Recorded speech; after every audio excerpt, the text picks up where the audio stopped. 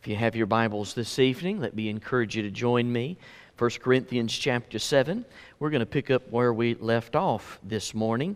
And it's good to see some guests back tonight. Welcome. We're glad that you are with us this evening.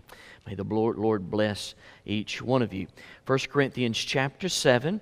If you weren't here with us this morning, we're noticing that Paul is starting a new section. He's going to be talking about being more committed to our marriages and how encouraging that is to be encouraged to be committed to marriage. And thanks be unto God for marriage. I thank God for my sweet wife who was at home this evening. Her pericarditis is not doing too well tonight and is acting up, so she's trying to do some studying for her big exam tomorrow, yet at the same time get the rest that she needs so that she can even take the test. So, honey, if you're watching or listening while you're studying, I'm praying for you, and I deeply love you.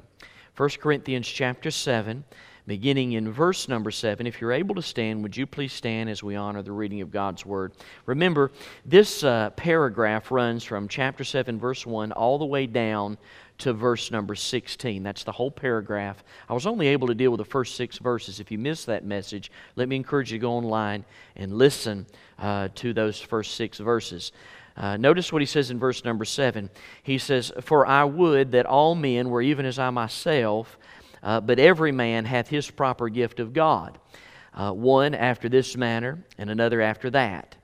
I say therefore to the unmarried and widows, it is good for them if they abide even as I. But if they cannot contain, let them marry. For it is better to marry than to burn," and parenthetically, in their passion. Burn in their passion is what he's saying there, verse 10. "And to the unmarried I command." Now watch this. "Yet not I, but the Lord." So he's just going to say, listen, I'm going to tell you what the Lord says. Here's what the Lord Jesus Christ says. "Let not the wife depart from her husband. And if she depart, let her remain unmarried, or be reconciled to her husband. And let not the husband put away his wife. But to the rest speak I." Now, so here's what Paul's saying. He says, that's what the Lord said. Now, here's what I'm going to add to what the Lord said. And I can do that, he's saying, because he's an apostle, and also he's under the inspiration of the Holy Spirit. So he says, I've got something to say, but this is not from the Lord, this is from me, adding to what the Lord said. "If any brother hath a wife that believeth not, and she be pleased to dwell with him, let him not put her away. And the woman which hath a husband that believe not, and if he be pleased to dwell with her, let her not leave him. For the unbelieving husband is sanctified by the wife, and the unbelieving wife is sanctified by the husband. Else were your children unclean, but now are they holy. But if the unbelieving depart, let him depart. A brother or a sister is not under bondage in such cases, but God hath called us to peace. For what knowest thou, O wife, whether thou shalt save thy husband? Or how knowest thou, O man, whether thou shalt save thy wife?" You may be seated this evening for prayer. Heavenly Father, in the name of Jesus, once again, I pray for the anointing of the Holy Spirit from the crown of my head to the soles of my feet. I pray, Lord, for the filling all the way to the top, overflowing. Help me to preach from the overflow tonight. In the name of Jesus, Lord, I pray that as we've already looked at the mutual responsibilities, a picture, if you would, of a healthy marriage, now we see Paul doing a little bit of correcting as he corrects the church at Corinth on some of the challenges that have existed inside their congregation. So, Father, I pray that as we read this corrective letter, may we see it as such. And, Lord, I also pray that where application needs to be, you would apply. And, God, where grace is needed, you would give us grace. And, Lord, I pray, Father, that you'd get all the glory, honor, and praise. Above all else, Lord Jesus, I pray that there's someone lost and doesn't know the free pardon of sin, that tonight would be the night the scales fall from their eyes and that they are born again. We love you and we thank you again for this time together. Bless it, I pray, in Jesus' name. Amen. So now that Paul has given us a picture of what a healthy marriage is, and he said there's some mutual aspects of a healthy marriage, and he gave us a picture of that, He now is going to correct their acidic views by dealing with two issues. Number one, he's got a word of correction for singles. And then number two, he's got a word of correction for married couples. So let's look at it together. The first one in verses 7 through 9 is a word of correction to the singles. A word of correction to the singles. In this text, in these verses, Paul clarifies the gift of singleness. He's going to correct it. It's not a sin. Listen to me. If you're single today, there's nothing wrong with you. You're not some kind of crazy freak. There is the gift of singleness. Notice what the Bible says here. Paul says, "For I would that all men were even as I myself. But every man hath his proper gift of God, one after this manner, and another after that. I say therefore to the unmarried and widows, it is good for them if they abide even as I. But if they cannot contain, let them marry. For it is better to marry than to burn." A couple of weeks ago, I guess it's been a few months ago now, I got a phone call from a senior adult in tears. This dear precious senior adult said, "Pastor, I need you to pray for me." And I said, "I surely will. What's wrong?" Said, "You know my wife passed away," and she had passed away several months earlier prior to this phone call. I said, "Yes, sir." He says, "I'm very, very lonely. Would you pray that God would send somebody that I could talk to? That God would send somebody that I could be a companion with?" And I said, "Well, are you in Sunday school?" He said, "Well, yes, sir, I'm in Sunday school, but I'm talking about a girl." So I commenced to praying. And bless God, God gave him a companion. But he simply is exercising this principle. He could not contain himself. And so he is seeking marriage to this sweet widow lady whose husband has also died. So we find here in this text, there's this word of clarification, if you would, to singles. I wrote down 4 points that I wanted to give you in regards to this. I hope that this will be an encouragement to you, in particular, especially if you are single. Number one, the first thing I want you to write down is this: singleness is a spiritual gift for some. Singleness is a spiritual gift for some. Look at verse number 7 again. The Bible says, "For I would that all men were even as I myself, but every man hath his proper gift, one after this manner, one after another." He uses that term proper. You see that there. I would underline that in my Bible. The word proper means belonging specifically to you. So those that are single have a gift that's given to them from God that's just for them. And we find that this gift is the gift of singleness. And then he goes on to say this. He doesn't just leave it in that realm. He says one after this manner and another after that, which saying that also marriage is a gift. So he says there's a gift of singleness and then there's the gift of marriage. He says, and I thank God for both of those. He says, I wish that everybody were like me. Now, it is a great debate on whether or not Paul ever was married. We know at this juncture he is not, which means one of two things has happened to Paul. A lot of scholars say that he most definitely had to have been married sometime at some point in his life, because he says he was a Pharisee of the Pharisee, and every Pharisee had to get married. And so in regards to that, some say that if he was a Pharisee of the Pharisee, then there was a time when he got married, which means one or two things. Either his wife died, or his wife left him and abandoned him, said, I don't want anything to do with this Christianity. I don't want nothing to do with that, and left him. Now, the Bible doesn't say, we don't know. That's something we can talk to Paul about when we get to heaven. But he says here in this text, I wish everybody were like me and had the gift of singleness and had that proper gift. But he says that there's two things. Singleness is a spiritual gift for some, and so is marriage. Number two, singleness and marriage are both gifts. They are both gifts. Look at what the Scripture says. It says they are gifts of God. Now, that word gift, I'd underline that word gift, because the word gift there is where we get our English word, or our word, the word grace. It's the Greek word charisma. And it means a divine gift of grace. If you have singleness in your life, if you're able to live the single life, God has given you an extra portion of grace to live that way. Well, be honest with you. There ain't no way I'd live that way. I couldn't. I had no desire to be single. I look across the room today and I see many of you who live the single lifestyle. And whether you desire that or not, that's between you and the Lord. But this I do know, you're living life as a single now, and God's given you an extra dose of grace. It is a gift, the grace of God, he says there in verse 7. Number 3, if you long to get married, singleness is not the spiritual gift that you have. Look at verse number 9. Again, he says, but if they cannot contain, let them marry, for it's better to marry than to burn, in particular, their passions. I give you that illustration of that senior adult man. He does not want to burn in his passion. He wants to hold some little sweet lady's hand and put his little arm around her and kiss up on her cheeks, real sweet. I better stop right there. Let me do say this about this word contain. He said if they can't contain themselves, this is a present tense verb here, and it's also speaking in the what we call the indicative mood, which means it's just a simple statement of fact, which means to be self-controlled or content. They cannot be self-controlled being single. They cannot be content being single. And there's another way of trying to figure out whether or not you've got this giftedness or not. Can you be content living as a single adult, a single man or a single woman? Can you be can you exercise self-control in a positive way? And then here's number 4.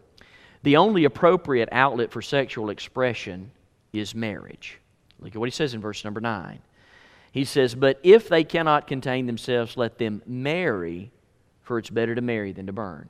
He simply says there in the text that the only appropriate outlet for sexual expression is marriage. Let them marry rather than burn. So let me make some applications here in this section very quickly, and we'll move on to the next one. Application number 1. Singleness is not a disease, and it does not mean you're broken. That's important. I'm telling you, that'll help somebody today if you'll receive it. You're not broken. Paul says in the text, he says, even I myself. He says, you like me. He says, you just like me if you're single.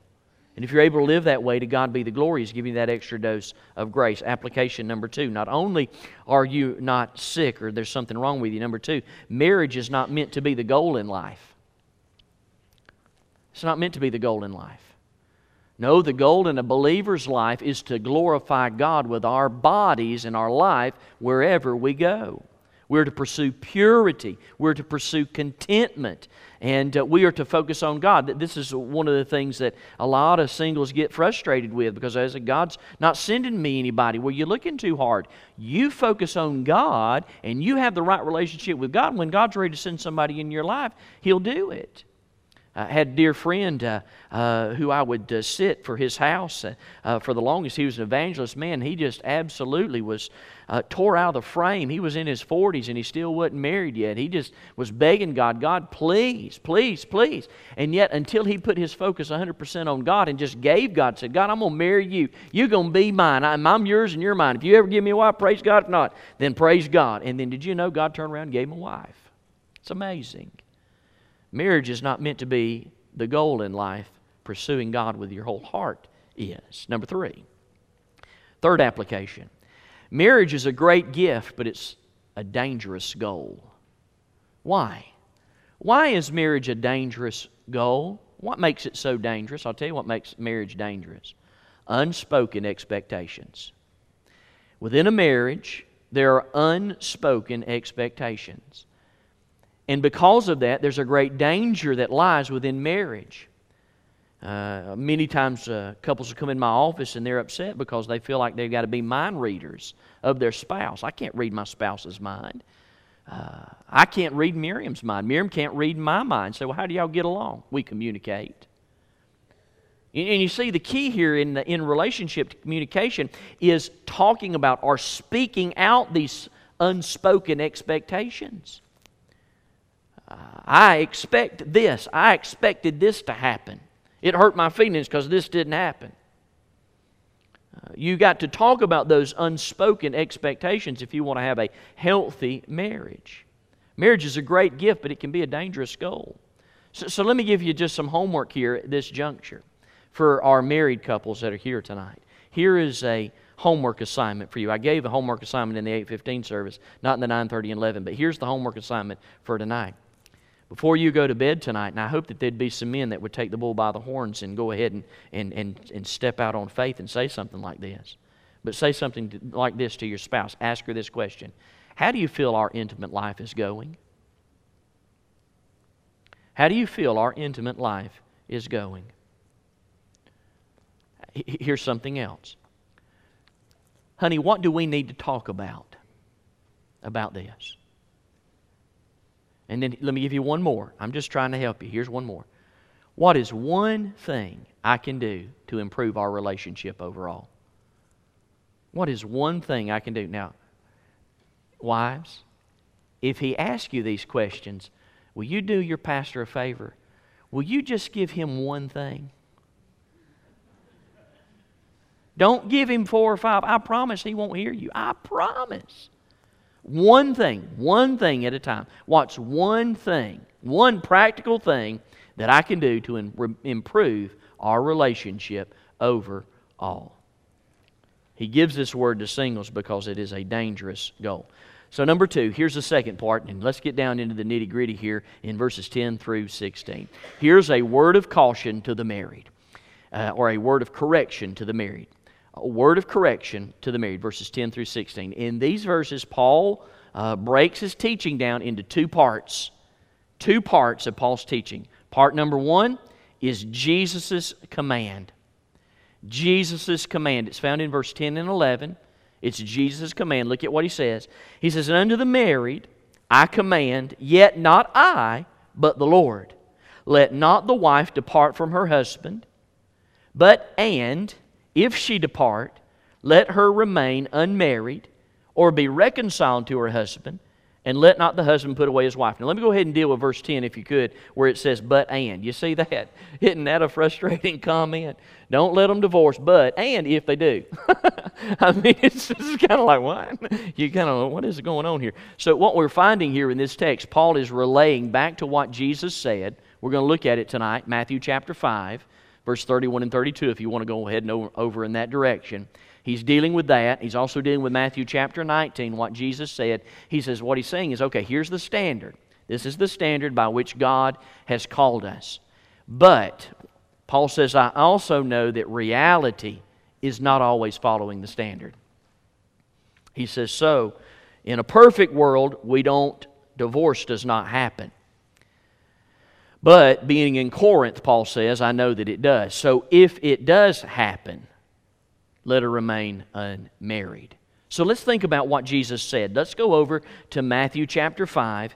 In Matthew chapter 5, in verse number 31 and 32, here's Jesus' command regarding divorce and marriage. Paul's dealing with it tonight. Here's what he says. Jesus says, "It hath been said, whosoever shall put away his wife," that means divorce his wife, "let him give her a writing of divorcement. But I say unto you, that whosoever shall put away his wife, saving from the cause of fornication, causeth her to commit adultery, and whosoever shall marry her, that is divorced, committeth adultery." So Paul is referring to this verse. Remember, Jesus said that there is a biblical mandate, if you would, or a biblical allowance for divorce, and that is fornication or adultery. Turn over, if you would, just a few pages to Matthew chapter 19, and Jesus got something else to say about this. Paul is also referring to this passage of Scripture, Matthew chapter 19, in verses 5 and 6. Again, he is doing his teaching on divorce here. In particular, for time's sake, you can read the whole thing when you get home, but here, verse 5. The Bible says, "And said, For this cause shall a man leave his father and mother, and shall cleave to his wife, and the two shall be one flesh. Wherefore they are no more two, but one flesh. Wherefore, what therefore God hath joined together, let no man put asunder," or separate. Jesus commands, outside of adultery, that we need to be able to stay married and reconciled. Now, I know there is a bunch of stuff there. I completely understand it. You might be thinking, all these things are running through your head. Yeah, but what about this? What about this? What about this? Hopefully there'll be some clarity as we walk through this tonight. But let's think about what Jesus said. Divorce is contrary to God's plan for mankind. And when allowed in cases of adultery, is only a gracious concession to the innocent party in an irreconcilable case of unfaithfulness. Where there's repentance, there can be restoration. Paul was not discussing divorce based on adultery. He's not talking about that in 1 Corinthians. We find here in the text for which Jesus was specifically affirming the provision in Matthew 5:32 and Matthew 19:8 and 9. What he's talking about is divorce for other reasons, even supposedly spiritual ones. Where do you get that? Verse 11, look at what he says. He says, "But and if she depart, let her remain unmarried or be reconciled to her husband, and let not the husband put away his wife." Paul is speaking in the context in regards to the church at Corinth because they were wanting to get married, because everybody wanted to get divorced and remarried because everybody else was doing it. What they really thought is they could really pursue God more if they did not have to take care of their spouse. And he says, no, this is not accurate. You can't do this. You've got to stay married unless there's adultery that's taking place in the relationship. If a Christian does divorce another Christian, except for adultery, neither partner is free to marry another. They must stay single or rejoin their former mate. In God's eyes, that union has never been broken. Paul, again, listen to me, is speaking of the Lord's command. He's just saying, this is what Jesus said. That's what he said. Jesus said this. So we have Jesus' command. But watch this.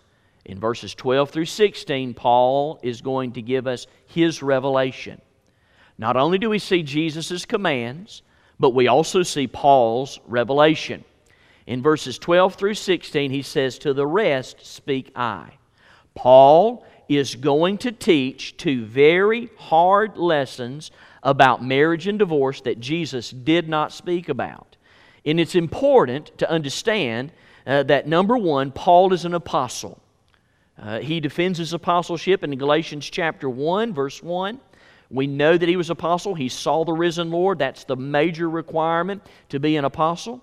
Number two, he is under the inspiration of the Holy Spirit of God, 2 Timothy chapter 3, verse 16.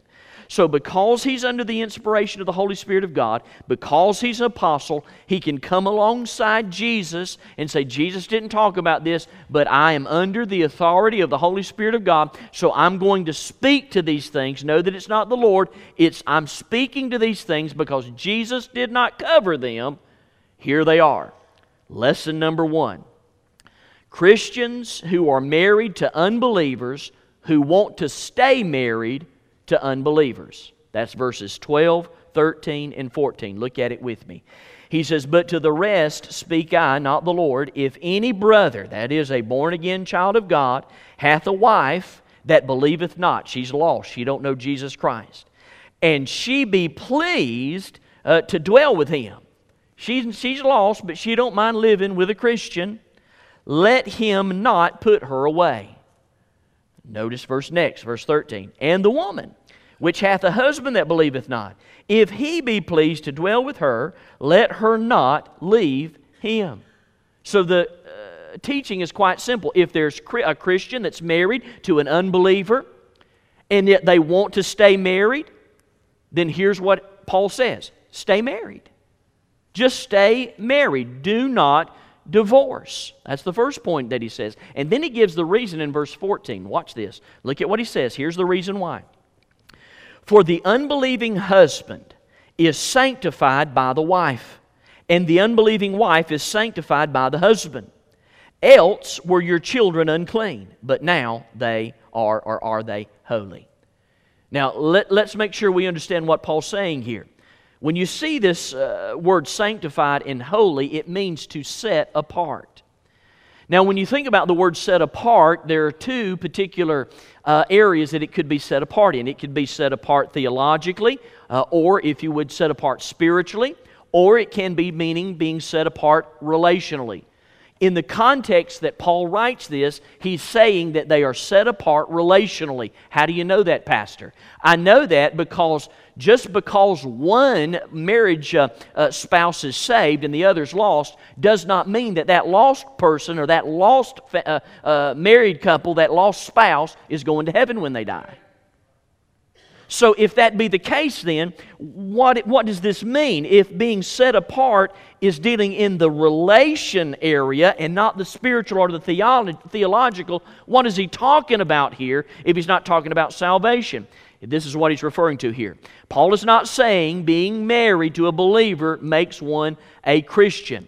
Here's what he means. God blesses those who were close to whom God is blessing.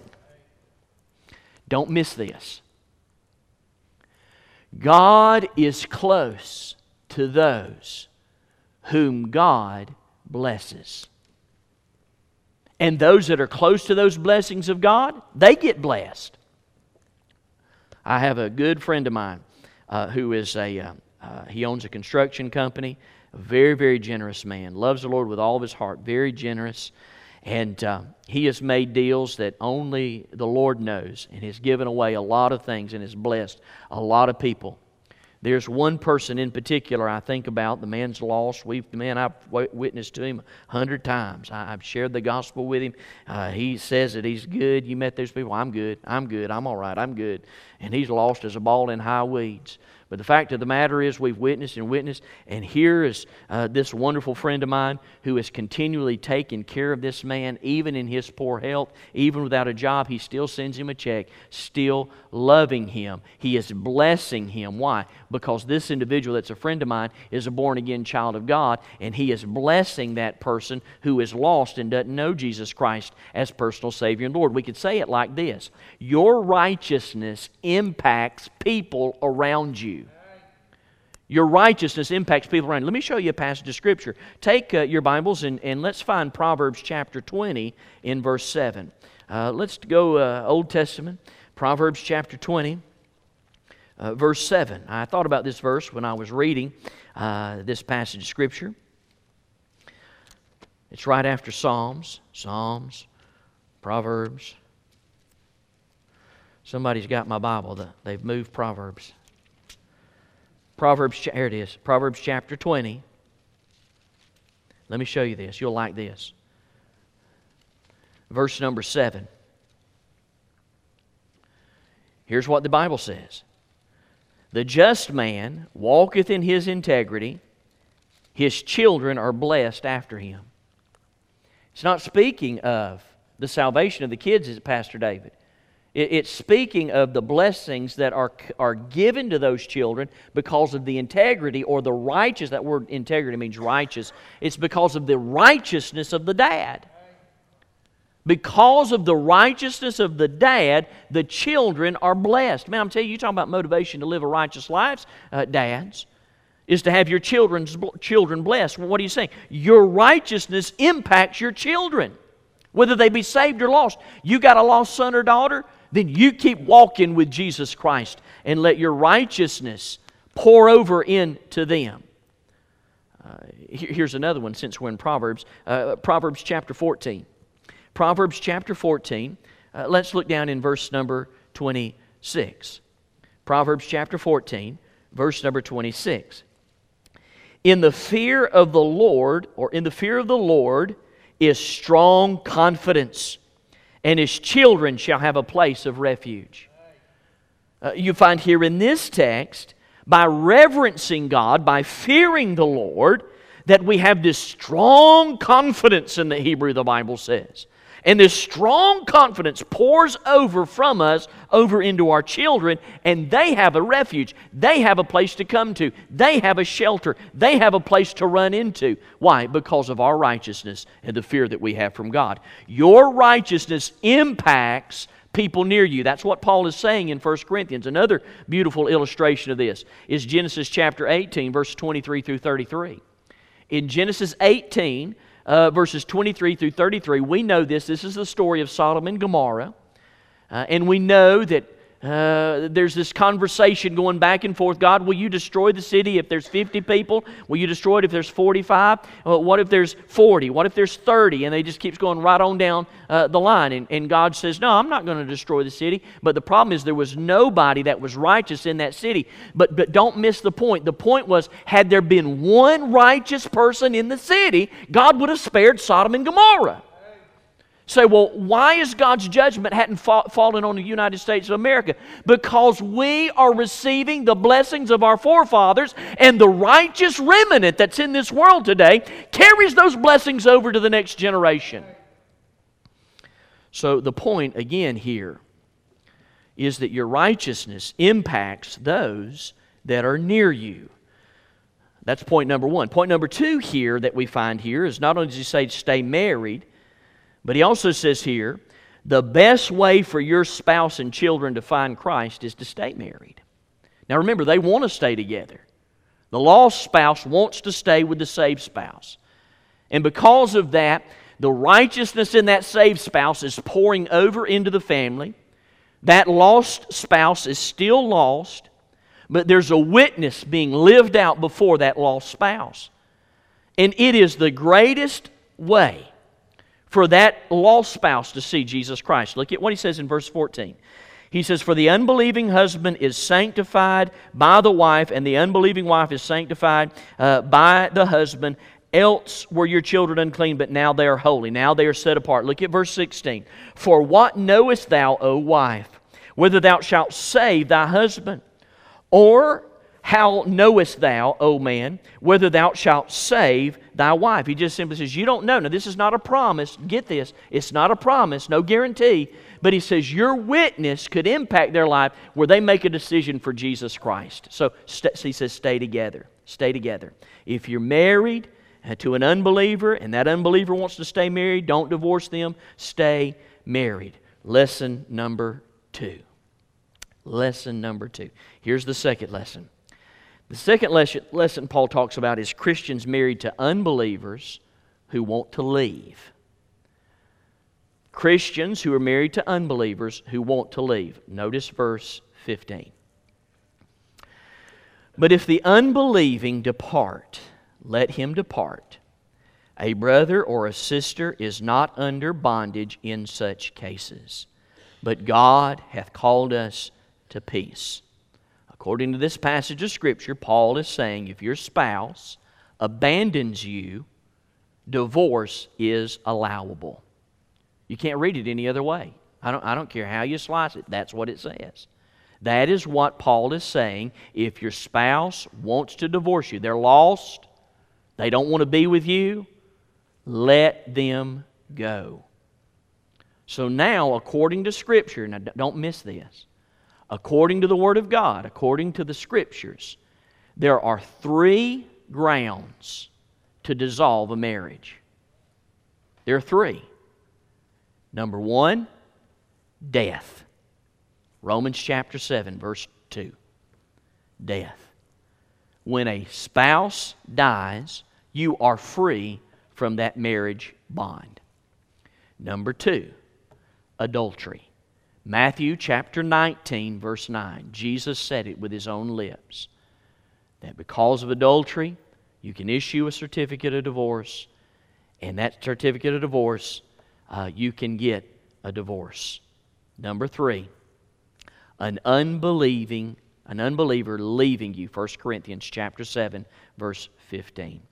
When the husband is broken in any of these ways, when the bond of marriage is broken in any of these ways, a Christian is free to remarry. Why? Verse 15. Look at it. Don't miss it. Notice what he says there. He says in verse 15 in the latter part, but God hath called us to peace. Let them go. Romans chapter 12, verse 18 says this. If it be possible, as much as lieth in you, live peaceably with all men. But when an unbeliever wants out of a marriage, the peace no longer depends upon the Christian. Listen to what John Maxwell said, and I quote him tonight. Many Christians have tried to keep a marriage together even when the spouse was unbelieving and wanted a divorce. But that course is against God's will. Let him or her leave. Let them leave. It's not a permission, but a command by God. End of quote. So what's the conclusion? The conclusion is God, listen to me, God does not want us. He doesn't want you. He doesn't want any of us to be in abusive relationships. Please hear me very clearly this evening as I come to a close. God doesn't want you to be beat by your spouse. Paul, neither God is saying that you got to stay in there and take it like a big boy or a big girl. No, you hear me. If you're being beat on by your spouse, get out. Call the church. Call a deacon. Call the pastor. Call me. Call somebody and get out. God does not want you in an abusive relationship. If you are divorced and remarried, and it doesn't fall into one of these three categories, and you're concerned, what do you do? What do you do? I'm divorced and I'm remarried and I feel like I'm living in an unbiblical marriage. What do I do? Can I give you three things? Number one, the first one is confess it. Confess it to God. Say, God, I don't think this is right. I'm confessing this to you. I'm asking you to forgive me. Then number two, watch this. Embrace God's forgiveness. This is not the unpardonable sin. Embrace God's... See, here's the problem that we have in modern-day Christianity in the 21st century. We say we believe God's Word. We say we love God. We say we love others. But you let one of our members fall. You let one of our brothers and sisters fall. And you watch how Christians respond. They will kick that brother or sister for years and years and years. Oh, they're forgiven of God, but bless God, we talk about them every chance we get. No, listen. We ought to embrace the forgiveness of God. And we ought to celebrate the forgiveness of God. And then here's the third thing. Please God in that marriage. Just please God in the marriage that you're in. Don't try to do anything different. I preached in Uganda. Actually, it was in Ghana. I was in Ghana, West Africa. And they called me to a village. And in that village... we had won. The chief and the whole village trusted Christ as Savior. It was wonderful.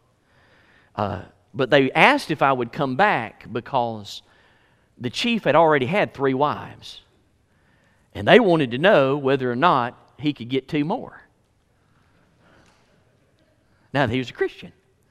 And so they said, will you please come and teach us what the Bible says about divorce and marriage and all, because they were debating on this. Could he have 2 wives, or does he need to get rid of two wives? What does he need to do?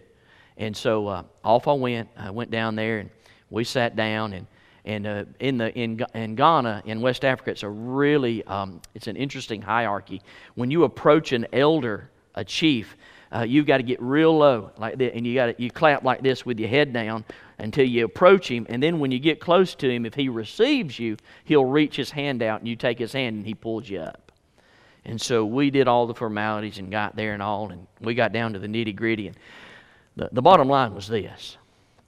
He's already married, got 3 wives, and here's just what I told him. According to the Word of God, don't get married anymore. Stop. Stop. And number 2, take care of the wives that you have. Just take care of them. Just take care of them. But don't get married anymore. You're done. I'm cutting you off. You're done. And he said thank you. He was so excited. And look, you'll love this story. He was so set free. They were dancing. They were doing this right here. And they were dancing about it. And he says, he pointed, he said, you wait here. Of course, he didn't speak English. Through the interpreter. The interpreter said, he want you wait here. And so I said, okay. And I stood there and off he went. And he came back. And Labe, this is what he paid me. He wanted to pay me. He wanted to make sure I was taken care of. I want to pay the preacher for coming and setting him straight. He gave me a bag of peanuts. Don't worry, Brother Gary, I did not bring them home. I didn't. I promise. I left them in Africa. But he gave me a bag of peanuts and a duck. A live duck. I'm sitting here with a bag of peanuts in one hand and a duck around the neck like this right here. And I look over there at my interpreter and he's salivating. I mean, he just thinks I just got $1,000. And so you know what I did? I paid my interpreter with that. And we were able to rejoice with that. And so why do you tell that story? I tell it to break up the monotony because this is some hard stuff. And the bottom line is just simply this. If you are divorced and remarried, please, just recognize that. If it's not biblical, if it doesn't fall into one of these three biblical categories, confess it as sin. Confess it. Embrace God's forgiveness. And then please God with your marriage. An unbiblical marriage is not the unpardonable sin. Grace is greater. Forgiveness is greater. Love is greater. Seek God's face. He loves you. And I praise God for the love He has for us. Now, I know that when you preach a message like this, you have a lot of questions and you think about, well, what about my particular situation? What about my situation? I know each and every situation is different. And each and every situation has an answer from God. Remember, in closing this evening, this letter to the church at Corinth was a corrective letter. He's correcting the questions that they had of him. This is not Paul's manifesto on marriage. Paul's teaching and views on marriage is in Ephesians chapter 5. And so with that said, he's correcting the church at Corinth in their skewed view of the sexual immorality that's taking place there in Corinth, and everybody wanting to get a divorce thinking that they're going to be in a better relationship with Jesus Christ. No, Paul just simply says it's better to forgive each other. But if you can't forgive one another, there are three rules in regards to this issue of divorce and remarriage: death, adultery, or an unbelieving spouse that leaves you. Dear friends, I thank God that He loves us enough to give us the Word of God and to help us every time that we need it. I hope, too, that if you're here this evening or you're listening by way of internet and you have a specific question about your specific situation, I hope that you would reach out to me or one of our staff members through an email and let us minister to you. What a precious opportunity I had this morning after the 9:30 service, where a dear, sweet lady came up and said, I left. I just left. And I said, you left? She said, yeah, I left. She says, I'm a member of another church, and I woke up and I just had this really, really sincere, deep impression to come to this church this morning, and so I came, and now I'm mad. I'm mad because this mutual aspects that you're talking about, it's not going to happen in my marriage. It will not happen because my husband left me. He abandoned me.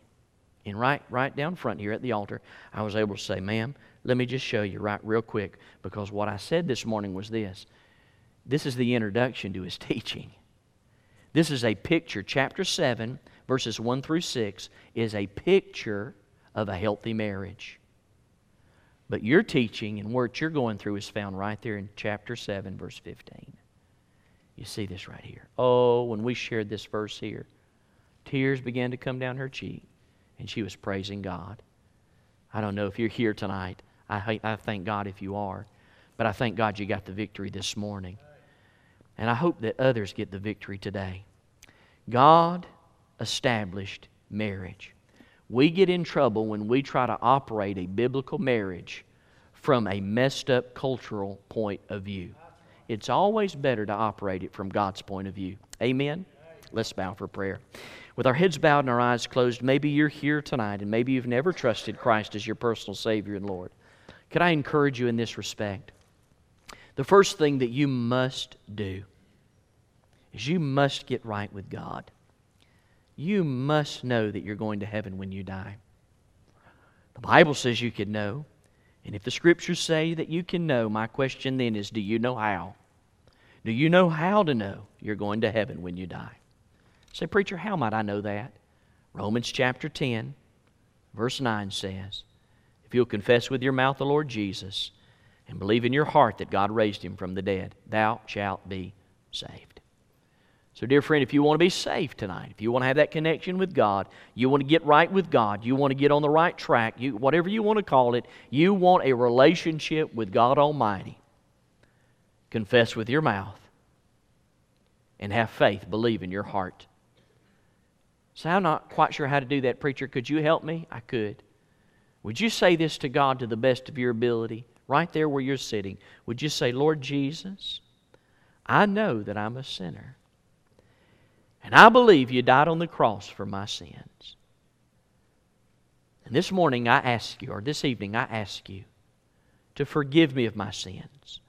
I repent and trust you as my Savior. Thank you for saving me. I will live for you. In Jesus' name.